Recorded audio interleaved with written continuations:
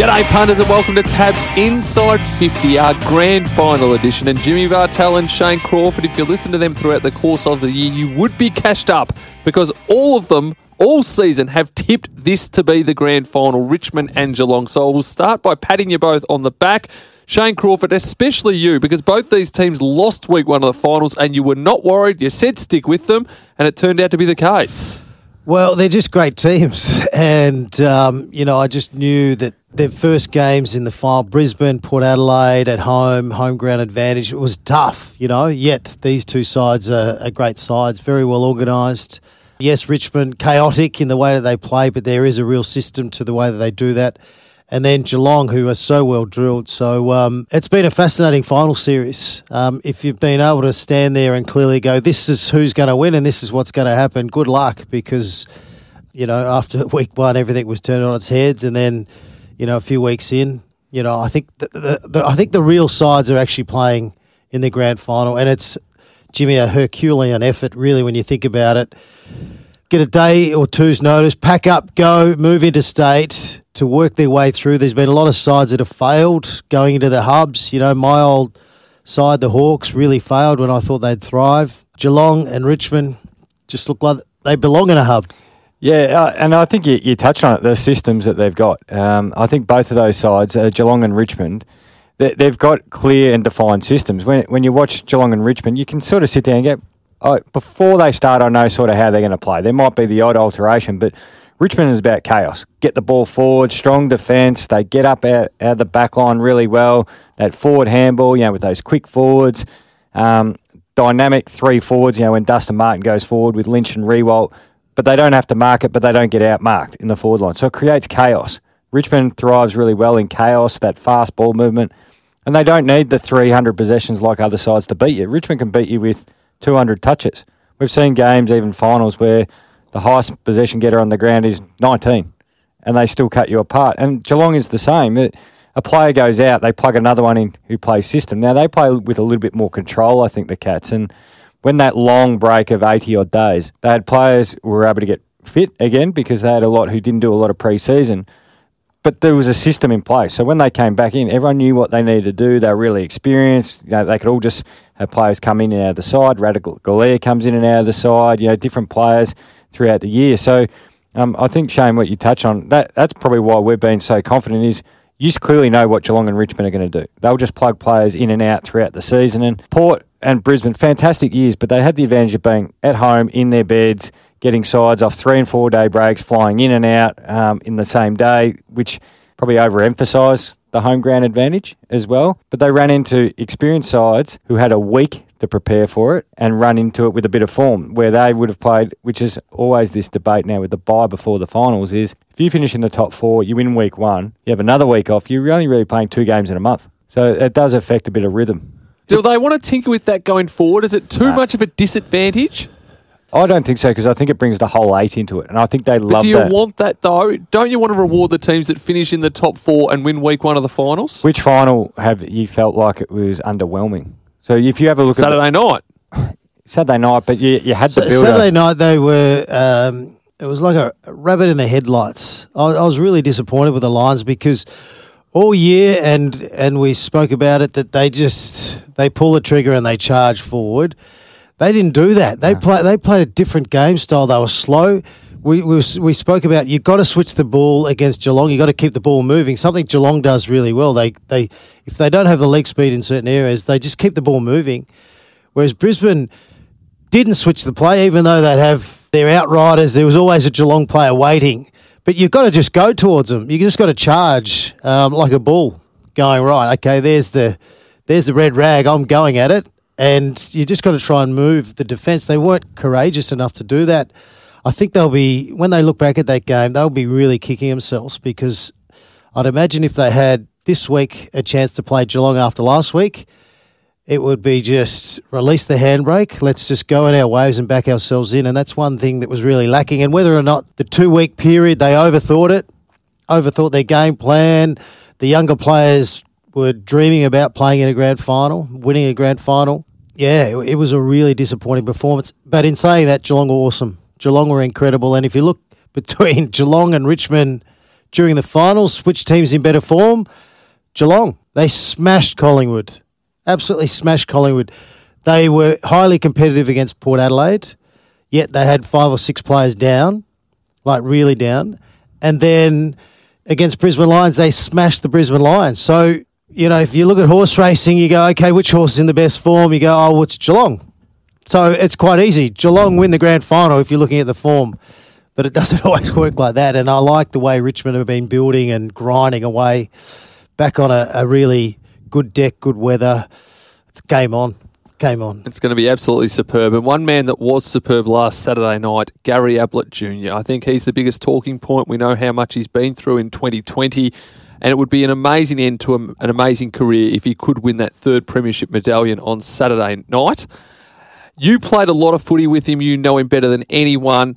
He would have had so many excuses in life to go down a different path, but he went down the footy path. He's one of the best players we've seen. He's been a champion on and off the field. What's your relationship like with him, and what would it be like to see him win that premiership again on Saturday night? Oh, I'd be incredibly happy for the little bald master there. He's done everything in the game, and you run out of words to describe how great he's been, because he has actually done everything possible. He, even part of a franchise, new club, tried to make something up there, Gold Coast, come back to the Cats, but his standard that he just holds throughout the entirety of his career has been extraordinary. Like, it is just ridiculous how good. And I think towards the back end of his career, when players get that good, people focus on what they can't do. 2 years ago, Gary doesn't tackle enough. So is that what you're focusing on? Have you had a look at the other 10 things he does brilliantly in the game? He was absolutely superb on preliminary final. He was just smarter. He was playing on Daniel Rich, who was trying to get up and get his own kicks. But as soon as Rich got to a spot, that goal where he kicked out the centre bounce, he just caught Daniel Rich ball watching, which means, just watching the game unfold. And he just, out the side door I go. And he's still got the penetration in his kicking, the smarts. And he's probably still the best player you want to have ball in hand kicking inside forward 50, because he just understands where everyone's moving, doesn't overkick the footy. If you're a forward, you just love leading to him because he just puts it out nicely. The defender has no chance. The defender's just got to hope you drop it.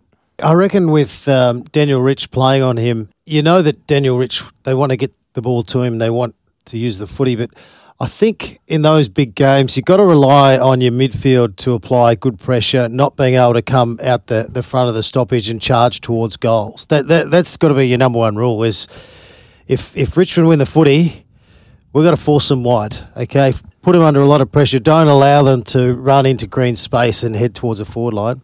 So I thought they got that wrong. And the number one thing with all defenders in these big matches, you've got to defend early. Give your opponent no space. Given Gary Ablett space, oh my goodness. He won't get it this week. He'll get, Broad. He'll probably play fairly negative on him because you just know he has 10 touches. He becomes the best on the ground. So you cannot, as Jimmy said, you cannot allow someone who's one of the all-time greats and a great decision maker and puts the ball pretty much wherever the forwards want it. You cannot allow them to have easy access and just to float around the field like, oh, hang on, I don't have a player on me. Gary Ablett, what would he be thinking? He'd be thinking, I don't have an opponent. It's a prelim final. This is pretty good. So you got to find someone else to try and free up, not someone when you're playing on a Gary Ablett. Yeah, the whole footy world would love to see him go out with a bang and have a big game Saturday night. What's he like off the field? We don't know a lot about him. Does he like having a beer? Is he good fun on a footy trip? No, he's not a big drinker or a beer drinker or things like that. He's the most competitive human you'll come across, along with the likes of Steve Johnson and Paul Chapman, all those guys. But he'll challenge you at anything. Everything is a contest. Loves his basketball, loves his American sports. You get into the change rooms and it's like he's got more energy in the change rooms than he was out on the training track. It was, I can kick the footy into that bin before you. I bet you I can do that. I'll play you in basketball. I'll play you in cricket. He just has boundless energy to compete all the time. He loves it. He loves having a laugh with teammates. He's just been a great teammate, well, for me, for a long time, and for those guys who he's come back to at the Cats as well. Did he ever talk about his dad? Yeah, you ask him about his dad, he still tells you openly his dad's the best player of all time, which is... There's a great argument for that as well. Depends whether you think it's Lee Matthews or Wayne Carey or anybody else. Yeah, loves his dad, adores his dad. His dad used to pop into the rooms and we used to go, that's Gary Ablett. Like, even when we're playing, we just finished playing a game and he'd be in the change rooms and saying Gaz and Nathan, when Nathan was playing there as well, and we'd be like, all the boys would be like, it's Gary Ablett saying you're over there. Like, we were all starstruck.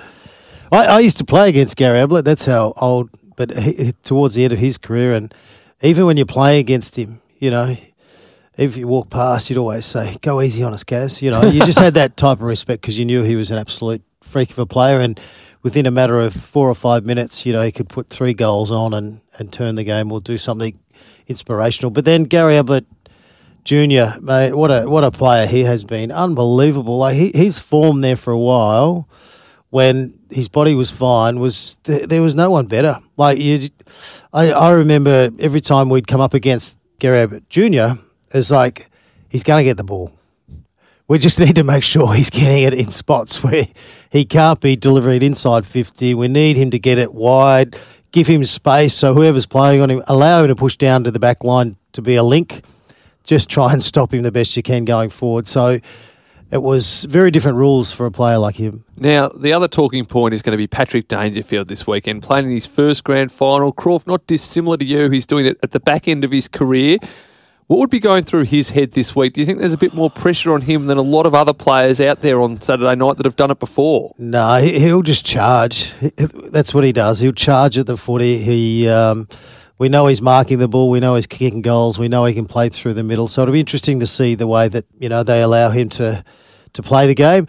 He'll knock blokes out of the way. That's just the way he plays. He's a superstar. He really is. Just his consistency, but he's got a very different role. The amount of time that he stayed forward and hasn't played through the midfield. So he's probably feeling like he could go into the midfield and play, you know, and finish the season off really, really strong. But it's a bit of an advantage having him in the forward line too when you got Rowan and you got Tom Hawkins. It's pretty scary. It's pretty scary when you think about it, how quick Rowan is and what Dangerfield can do. If you can give them a bit of space one-on-one, and then you give Tom Hawkins a bit of space one-on-one, it's pretty hard to stop. So the Richmond defenders, Essendon would love to be in a grand final. The Richmond defenders, their backsides would be twitching, I'll tell you right now. One-on-one. And Jimmy, one thing that still amazes me, Tom Hawkins, boundary throw-in, stoppage work. How many times have I told you? Oh, my goodness. On the weekend against the Brisbane Lions, he just absolutely dominated virtually silver service to his on-ballers, or he'd get the ball himself.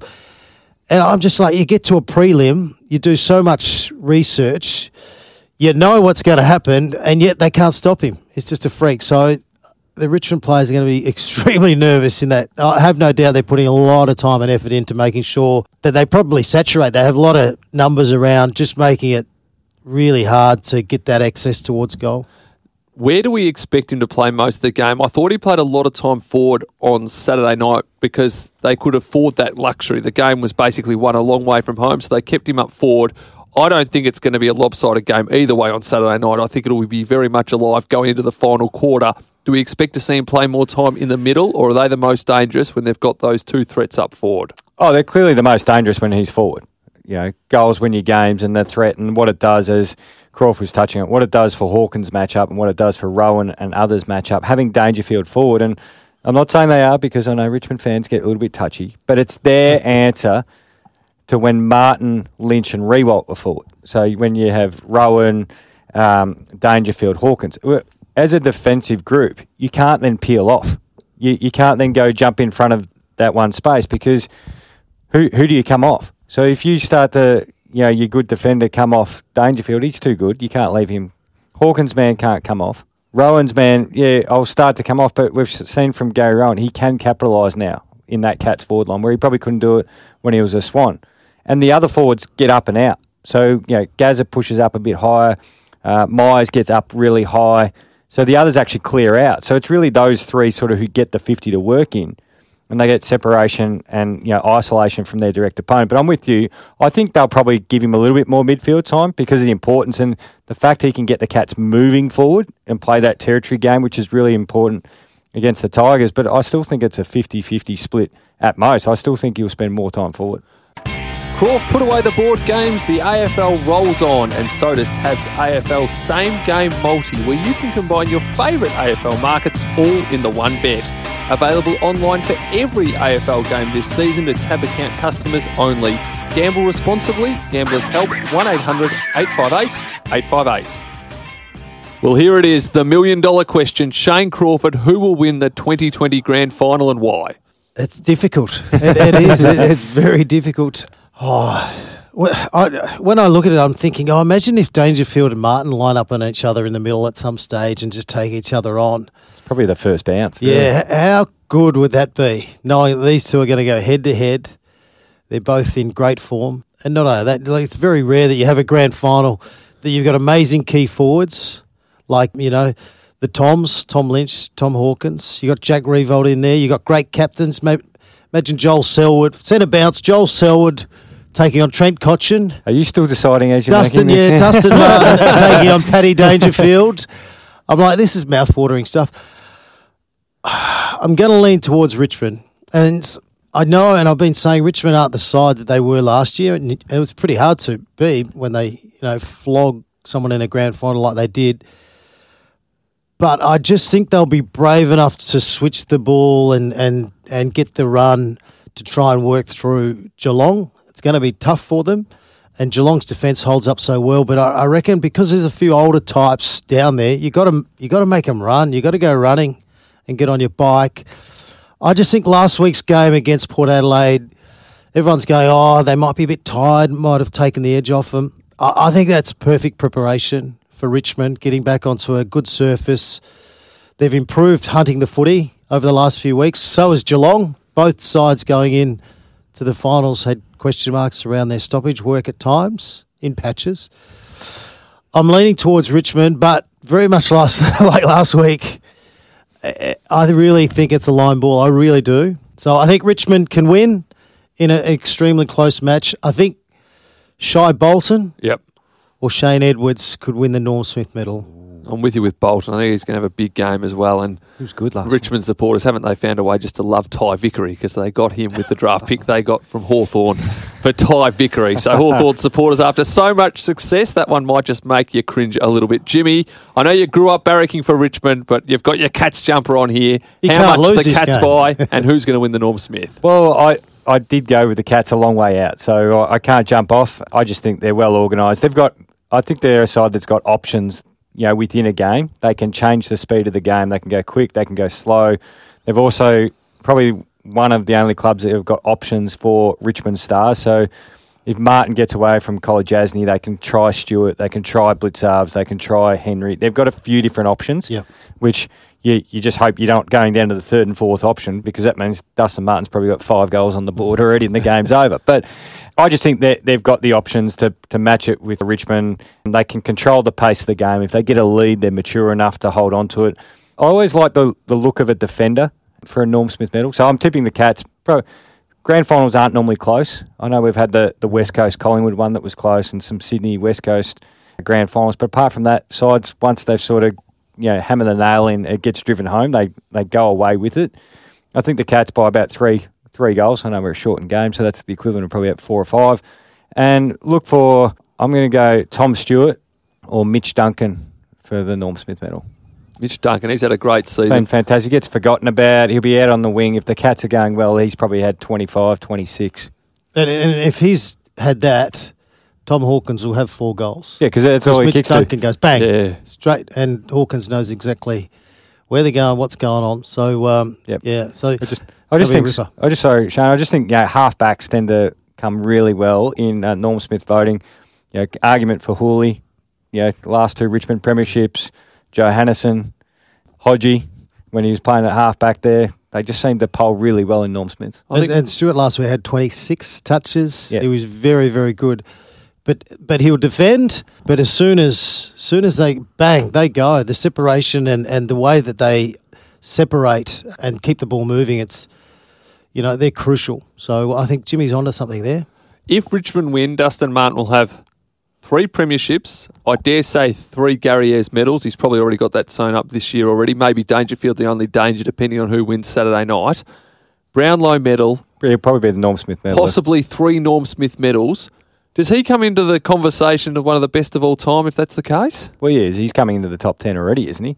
Definitely one of the best big game players ever, really, when you think about it. To play well, and only the very best players voted the best on grounds in big games and grand finals. So, the record for itself. You got to actually put him right up there.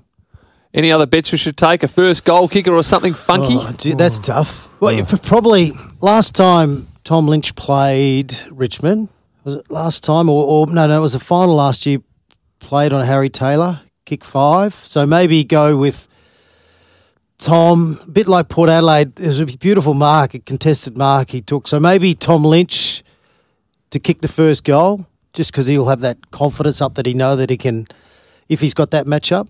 Constagna last year, I had him, right? I thought Rich were going to win last year, the grand final. I had him in a multi for a goal. He kicked 5 points.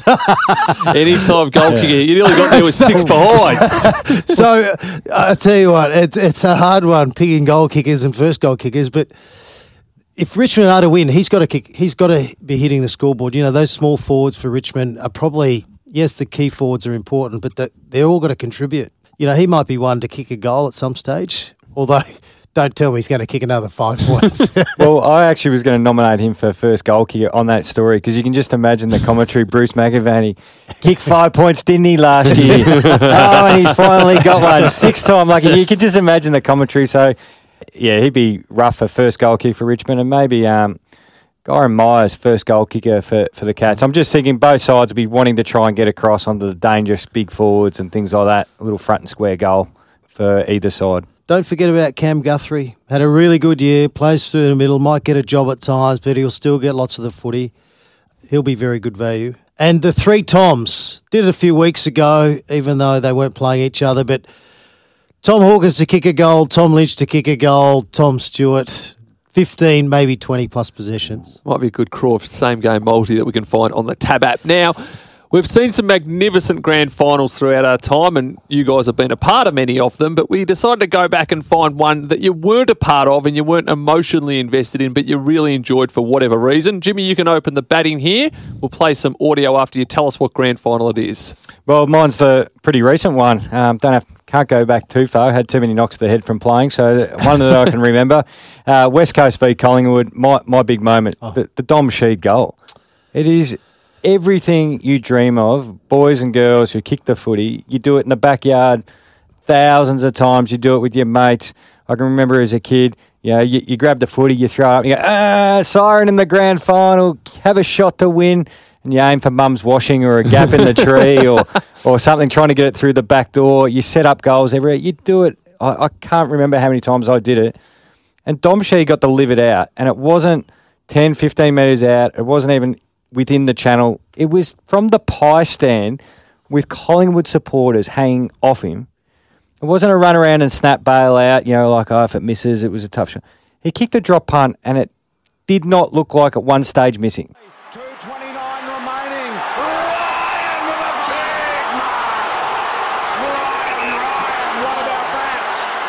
Plays on. Ball to Sheed's too long. Maynard can't get there.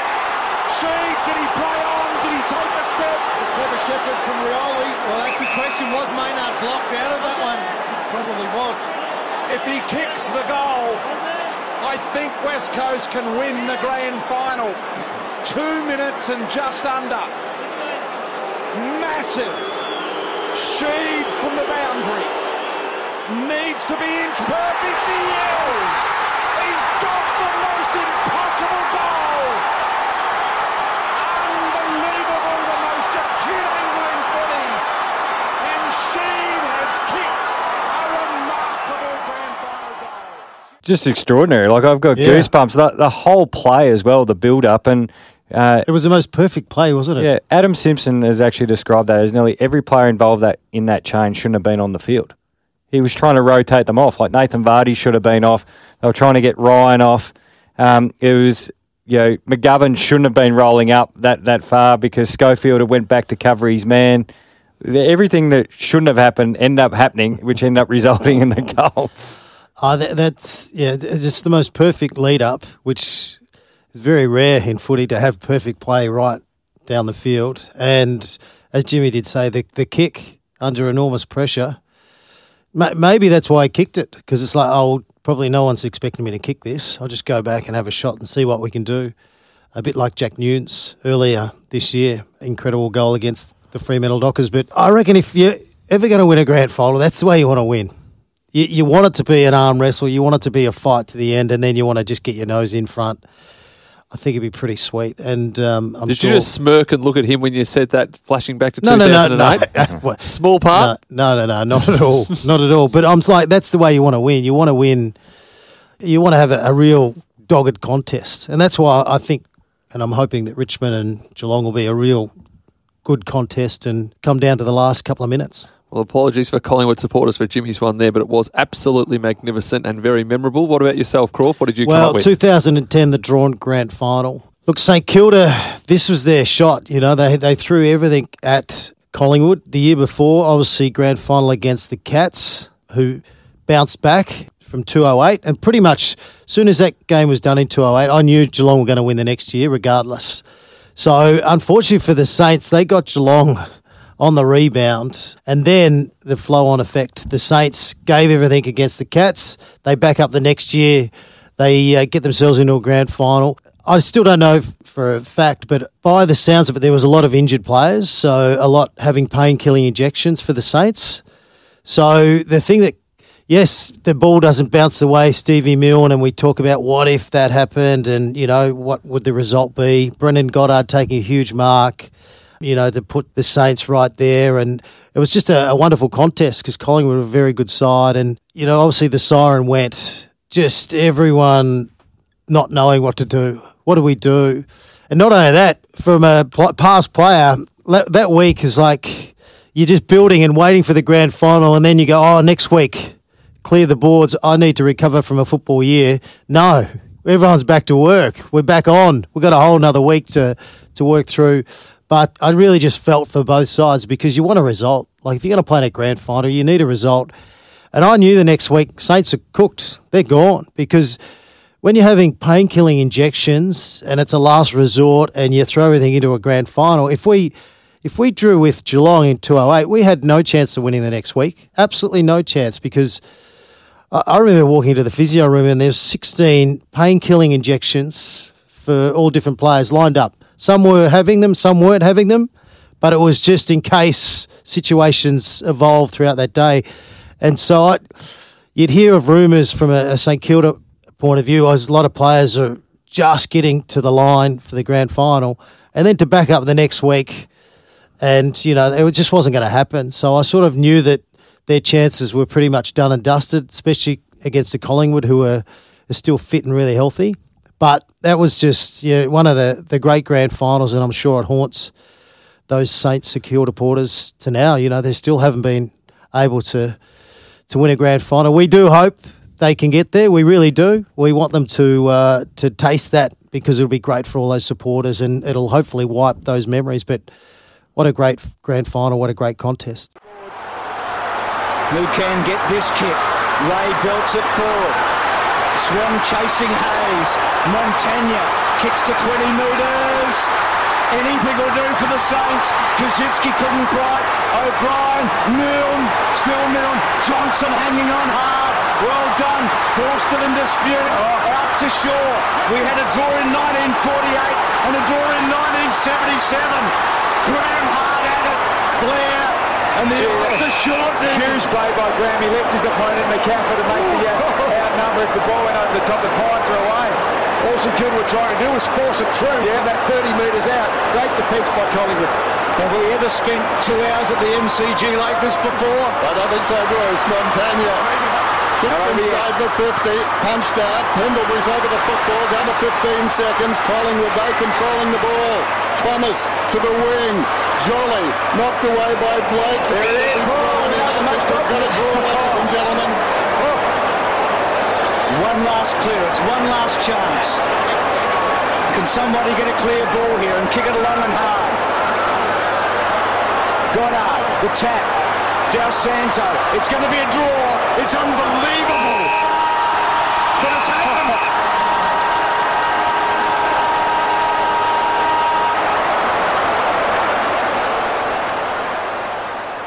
You get the goosebumps hearing that too, don't you? Just incredible.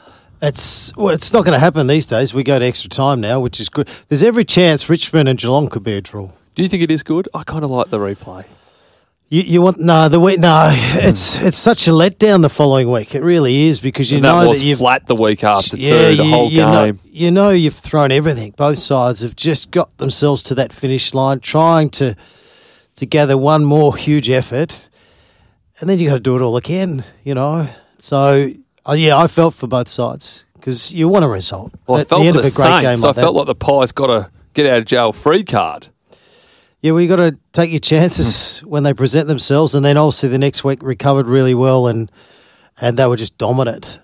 So it's funny like that. You can have a really great game here, and then the following week, similar sides. I don't think there was too many changes, and yet there can be a huge margin. So it just shows you that St Kilda had nothing left. They had a lot of wounded guys who just tried to mentally get themselves across the line, and just shows you can't do that in grand finals. You can't take injured players in, and I just felt for both teams that we had a draw and we've got to do it all again. For mine, I'm going back to 2005. The South Melbourne/Sydney Swans hadn't won a premiership in 72 years. The most previous before that was back in 1933. Their supporters had been through so much heartache. The Swans relocating and basically been a struggling team for so very long, and then that magical day against the West Coast Eagles, the drought broke. Sydney by 4. Tyconelli did it well, saw the option in the pocket, went for it. Leo Barry, slow it down. So Leo Barry in the back pocket.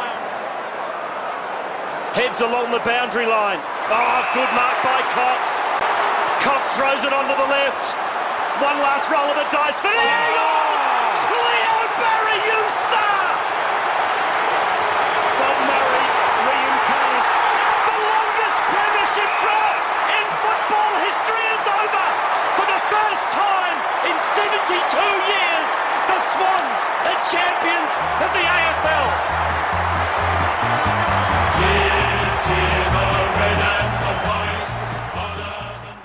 Great song too. It is a good song. It was good. No, we enjoyed that. We love seeing teams that haven't been there, have success. And, it was great to see those grand finals against the West Coast Eagles, for a couple of years in a row. It was some incredible games, some really tight games. And some teams you just match up really well against. And it used to be Hawthorn and Geelong, that would match up really, really well, regardless of where teams were on the ladder. And through those years, the Sydney Swans, although the Sydney Swans were tough against everyone because they just play that real man-on-man style of footy, and you just had to work, and it would never be a huge margin, but it was great to see. Very memorable indeed. Well, hopefully we've got a big one Saturday night. It's been a great year. I've loved chatting to you blokes. Before we wrap up, though, we've got to put Jim under the microscope. Because more trouble at GWS. Jeremy Cameron, the reigning Coleman medalist. Oh, no. He might be going to the Cattery. What is going on in the Giant Land? Jeremy's requested a trade. Will exercise his restricted free agency. He's nominated Geelong as his preferred club, but there's a lot of water to go under the bridge. We're, as the Giants, highly likely to match because the compensation for Jeremy would be one first-round pick.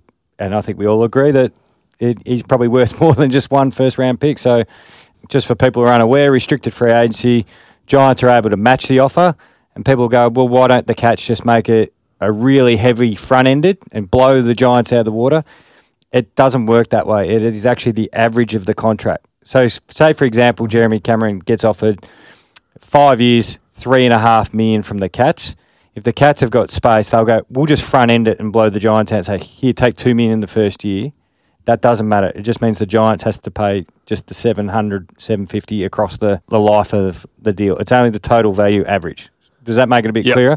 Force it into a trade and then get what's best for the Giants. So you anticipate you'll be trading him to Geelong? Well, he's nominated Geelong, and so they'd be the first port of call.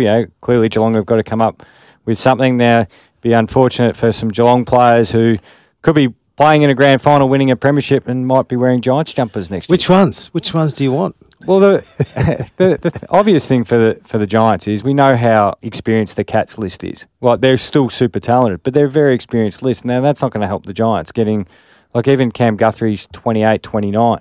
Menegola's 28, 29. All the others who are really talented are above 30. So that leaves the young group of, Parfitt, Radaglia, Sam Simpson, Henry, and a couple of others who are in that young age bracket. I'm not saying we want those in particular, but that's just looking straight at Geelong's list. So with Jeremy Cameron and your involvement with the Giants, did he ever ask you about Geelong? Did he ever ask you about the football club? Tell me about the football club Geelong. Is it a great club? What did you love about it? No, he's aware of Geelong. They obviously put on a good presentation for him, sold him a good story, a good package of where he'll play, where he'll live, how close it is back to his hometown, which it's a 4-hour drive, but if you got on a plane from Sydney and flew to Mount Gambier, it's probably actually closer to his hometown. And it's conveniently halfway, but his hometown to Adelaide too. So just interesting. So what about the Giants? So you've got a few that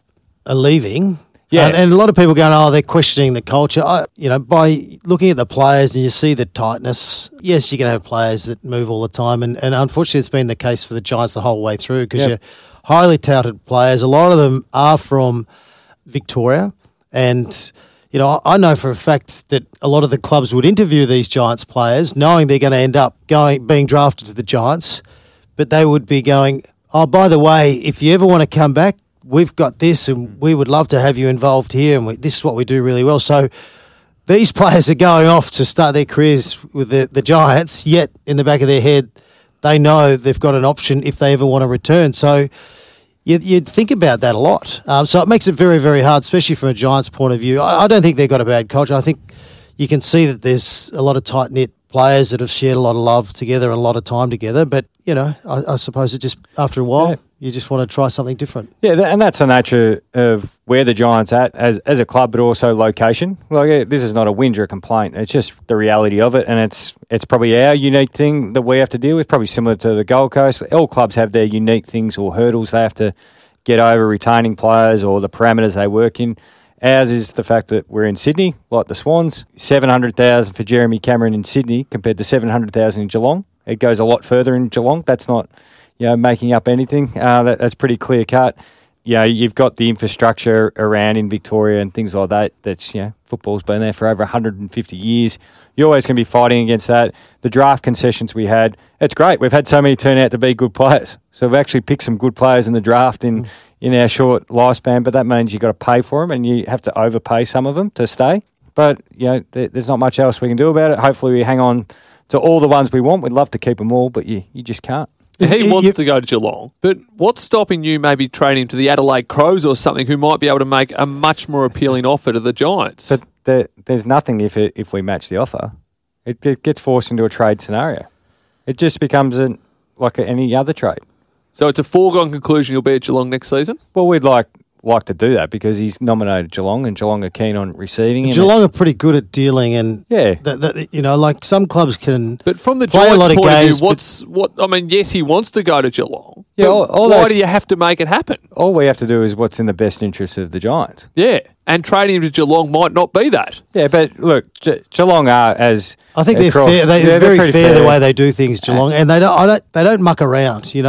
I think there's a lot of clubs that muck around and I don't know if it's mine's bigger than yours scenario. I don't know what it is, but Geelong get things done. They don't mess around. They just want to get on with it. This is who we want. So and Geelong have they'll just make it happen. And Geelong have got assets. They've got 3 first-round picks. They've also got some young talent there as well. So I can't see why the deal wouldn't get done. I hear people talking, going, you can have that player and that player and that player. Okay, do you understand that we actually watch the football as well at the Giants? Yeah. It's like, Gold Coast there for a couple of years. People go, you can take all our scraps, all the guys we're going to delist, and we'll take your best player. Like, we're going to accept what's a fair deal for Jeremy Cameron. We're not just taking, you can just have that and go away. So what about the Giants when they say, okay, their premiership window is over? Surely with the talent that you have there, yes, you're losing some great talent. Yep. You look at Geelong, Tim Kelly. Yeah, he went. Best and fairest and second in the best and fairest as well. He went when Buddy Franklin left. Gary Ablett. Hawthorn, when Gary Ablett left, Geelong won flag. So, virtually the next year. So you can fix things. And the biggest problem with the Giants this year was the midfield not connecting with the forward and whether or not it was the game style or the ball movement quick enough. So, yes, you're going to lose a couple of players, but there's so much talent on that list. So it's a matter of, yes, we've still got the talent. People are saying, oh, your premiership window's over. It's definitely not over if you can get your game style going properly. Spot on, Shane. And there's an opportunity there. And that's what you got to see it as. Can we reshape our forward line? We went and got the mastermind Stevie Johnson across my old teammate, across from the Swans, who knows forward craft better than most, and then how to set that up. Does it make us unpredictable going forward? That's what we've got to look at. The opportunity. You can rattle off the names. You said the talents there. Cornelio, Kelly, the two Greens, young Tom Green, Toby Green, Haynes. Phil Davis is still a very good defender. Whitfield. You got to get Proust in, big Proust. Try and get big Braden Proust. Which I think's great because you can just have that huge physical presence. I know you've had Mumford, but this guy's a mountain. He's enormous. And he's going to get his hands on it. And you know what? That's all you need to do. You don't need to do anything else. Just compete and hit it to advantage. They're back in the ball game. Yep. So there's opportunity there. Final question. What odds in 2021 Jimmy Bartel coaching at AFL level? Well, you're the market setter. What about North Melbourne? North Melbourne. They're seriously looking for a coach at the moment. No, I think they've got their stuff, and we'd love to see Ray Shaw back at North Melbourne. You don't become a senior coach that quickly without having one talent to coach, the X's and O's as Ross Lyon calls it, but also the ability to connect with people. So hopefully Ray Shaw is back sooner than we think. I don't think he'll be coaching in 2021. No, but I hope he's involved with North Melbourne in some capacity. Absolutely. He's too good of a talent. But to answer your silly question, I'm not the one making the odds. You're Nick Quinn. You get your hair cut and coloured weekly to tell people the odds. So why are you asking me? Why are you actually putting yourself out of a job? Do you want to coach in 2021? No, hang on, answer your own question. So to get in the coaching path that you want to go down, you'd have to go to an assistant coach first, and you don't want to do that. You just want the number one job straight up. Yeah, but do you know what? Like we think you need to go and be an assistant, okay? Like we think that because some players have been picked, former players have come in as a coach straight away and it hasn't worked. Doesn't mean it's not going to work. Yep. It's just the club being brave enough and having the balls to go, nah, we believe in this person. Surround yourself with the right people. You can't tell me Jimmy Bartels can't put an amazing team together, with his knowledge and his playing background, that can't get out there and run a good club to have success from an on-field point of view. I just think it's the brave organisation that makes that call. Could be Melbourne. Could be, or it couldn't be. There we go. There's your headline. Jimmy Bartel to coach Melbourne. Which club are you going to follow next year, by the way? There's a big question. He doesn't jump for a year, does he? Supporter. He's been a Melbourne supporter. Quite convenient in the last 3 years he's barracked for Richmond. Well, I thought he was just a Richmond supporter. That is unbelievable. No. He doesn't. Hey. We all us three started barracking for Richmond. I'm the only one still riding the train. You two jumped. It's a bit hard when you play against them. You've got to try and hate them. You deliberately, when they were so bad when we used to play against them, you used to deliberately let them get the footy just to help them get on the scoreboard. How times have changed. Quite incredible. Gents, it's been great fun in 2020. Shane and Jimmy, thanks very much. Thanks, Quinny. And punters, you've been listening to a magnificent edition of Tabs Inside 50.